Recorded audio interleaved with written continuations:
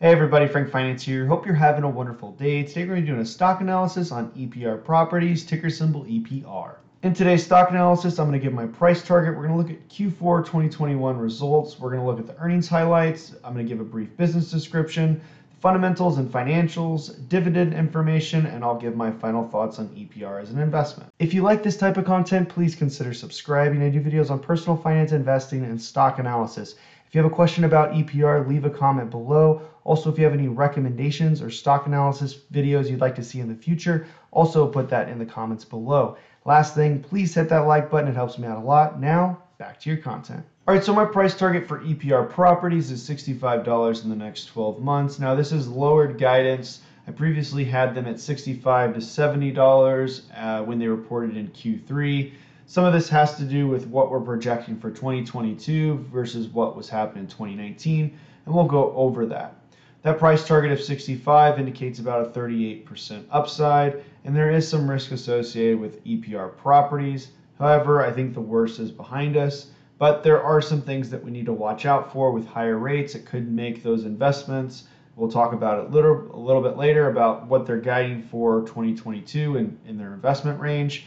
And market sentiment overall is seeming to be more negative lately, which is more of a macro issue, which could cause EPR to sink a little bit lower with the rest of the boats. So we'll just want to pay attention to that. For Q4 of 2021, EPR Properties reported funds from operations of $1.11. That's a beat of 15 cents from their analyst expectations of 96 cents. On the revenue side, they reported $154.94 million compared to analyst expectations of $140. So they beat on revenue by about $14.52 million. And so good beats both there. Now, we'll talk a little bit why both of these beats are a little bit off. Actually, I'll just go ahead and say it right now. The reason why they beat on FFO and revenue was mainly due to deferred rents that were collected during the quarter. Otherwise, the revenue would have came in right in line with analyst expectations or slightly above. All right, moving on into earnings highlights. So EPR gave FFO guidance, funds from operations, of $4.30 to $4.50 for full year 2022. That's a 42% increase from what they reported for full year 2021. I'll talk about why this is a little bit deceiving. It looks like a lot of growth, but we're going to have to compare that back to the 2019 numbers, and we'll cover that in the financial section. They gave guidance of $500 to $700 million in investment spending for 2022, and they reported a collection rate of 97% for Q4, which is excellent compared to what they were getting compared to Q1, which is just at 82%. So you can see that their collection rate has been increasing over the last year, and that is wonderful news. It went from 82 to 85 to 90, and now at 97%. So they're getting very, very close to a normalized collection rate. Now, finally, they increased their dividend by 10%. This was somewhat unexpected. Probably more expected around like Q1 or Q2, maybe even Q3 of 2022. But they did give a 10% dividend increase from 25 cents to 27.5 cents a month. Now, to dive a little bit into what EPR does, now they are an experiential type of real estate company. They own theaters, eat and play properties, attractions, ski resorts, to name a few. Now, one of the things that hurt them in 2020 is that theaters basically kind of went out of business, right? Not really, but effectively their business went almost to zero.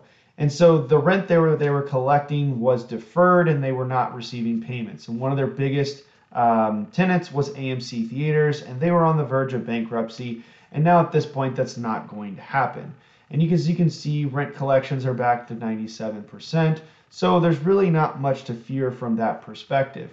But one thing I did want to call out as a risk for them that is associated with movie theaters would be streaming. So let's talk a little bit more about that. Now, I've mentioned this in previous videos, but I just like to rehash this because if there's anybody new watching, it is important to grasp.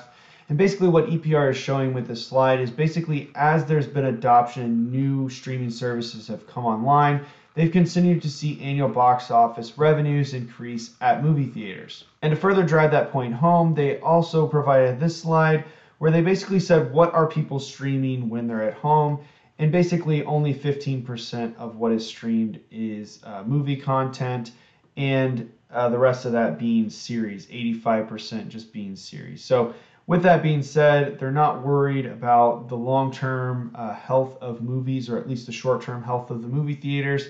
So from a risk perspective, that's just something you need to keep in mind.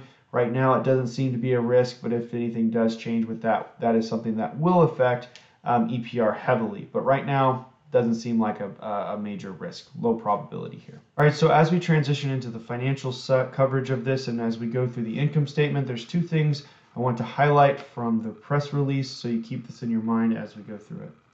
First one is net income available to common shareholders per diluted common share. We're going to look at EPS diluted for this, and that's given guidance of $2.06 to $2.26. And that funds from operation diluted common share is guided from $4.30 to $4.50. Now keep that in mind. All right, so jumping on over to the income statement. So first thing is we're looking at diluted earnings per share. The thing that you want to note is back in 2020 for full year it was negative.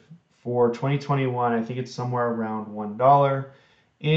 But that's not what we're comparing it. We're not comparing it to 2020. We're comparing it to 2019, which came in at $2.32, right?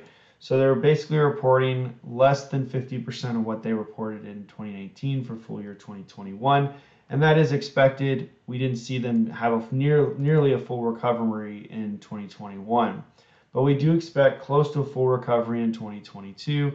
Again, remember they gave guidance between that 206 and 220 or 230 something, right? So we're getting pretty close there on the earnings per share diluted. But again, that's meaning no growth, okay? Now the second thing is no growth from 2019 all the way through full year 2022. Just keep that in mind. Second thing is on the funds from operations. We'll go down here and make sure I'm not cutting it off for you guys. Funds from operations diluted. So right now for 2020 it was reported at 51 cents. I think it's going to be somewhere around I think it was $1. I could be wrong there. I might have messed that up. But right now we're looking at $4.39 is what they reported in 2019, and what they're guiding for full year 2022 is something, if you average it out, is a little bit less than this. I think it's $4.30 to $4.50.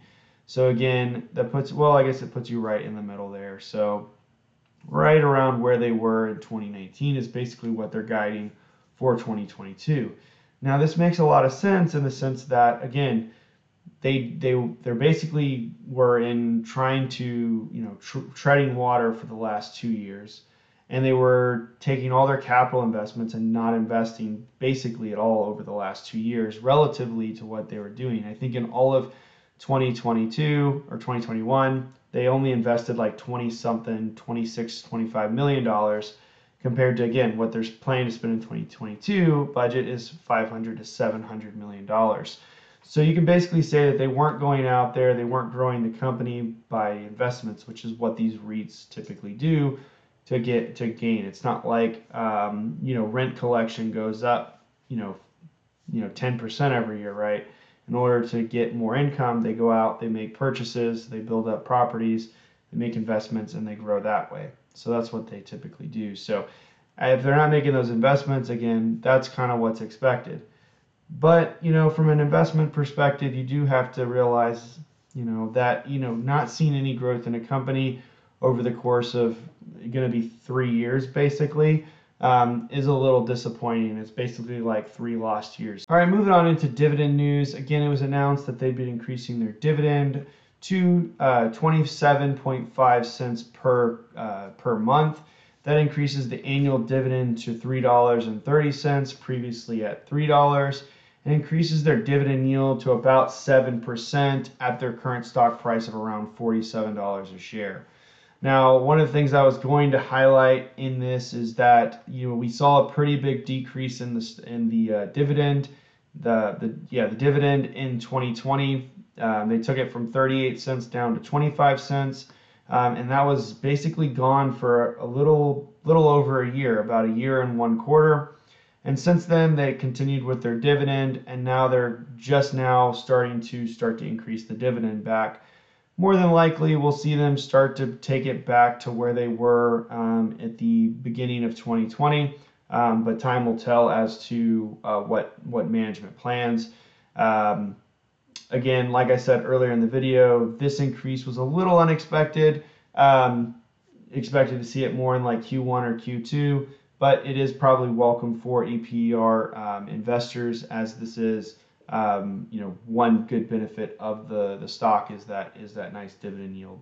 Now for my final thoughts on EPR as an investment. So as we went through it, we had really good earnings. Again, it was a little bit deceptive because a lot of that beat was from deferred rent payments. But nonetheless, it is still good to see EPR starting to get back to where they were.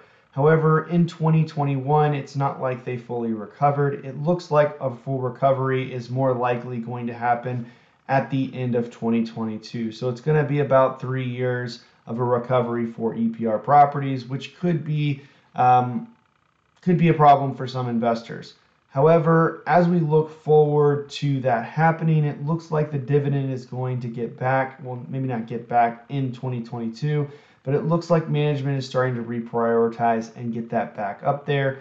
And so if they do ratchet that up, we could see a dividend yield maybe over 10% by the end of the year if prices stay where they are. And at some point, the stock price is going to have to go up in order to combat that. The other good thing about EPR is that we haven't seen any dilution from a shareholder's perspective. We also haven't seen a crazy amount of debt. I think they've also basically went out and did nothing with that. So there's been no debt and no share dilution over the course of the pandemic, which is excellent. They have good liquidity. So if something did happen, which highly doubt at this point, they would have the liquidity to get through that. The other thing you want to keep in mind is if you are a dividend investor, if something did happen, they're more than likely going to cut the dividend if it's substantial enough. We saw them do it during 2020. However, that was maybe once in a lifetime event. However, multiple once in a lifetime events have happened so far. So who knows what happens next, right, guys? So if you are chasing dividend yield, be careful about that. But from a capital appreciation perspective, I do think $65 a share is possible within the next 12 months still. We do have to be careful of higher interest rates, and we have to be cautious of some of the macro events that are out there. And if those do change, it could change the price target for EPR. So right now, investing in general, there's a little bit of anxiety. There's a little bit of pressure out there on where exactly is the market going to go overall. And EPR is not immune to that. So that's kind of why I'm a little bit iffy on some of these price targets right now, is because we are kind of subject to what the market as a whole is going to be doing in the next 12 months, right? So that adds an external risk outside the company that no one can see, right? The other thing I will end with on EPR is that overall the company from a collections perspective is excellent. So if you're looking at them and saying what can they do better, there's not much else that they can do better, right? We did see them offset some of their investments for 2021, not offset their investments, defer their investments in 2021, and they're starting to redo that. So we're getting a higher dividend. We're also seeing them go back into their investments, which should also translate to growth for future years. So that is exciting. Those are some good things and positive things for EPR moving into 2022. And so now we just need to watch them execute as we fill out the remainder of the year. If you like this type of content, please consider subscribing. I do videos on personal finance, investing, and stock analysis. My name is Frank Finance, out.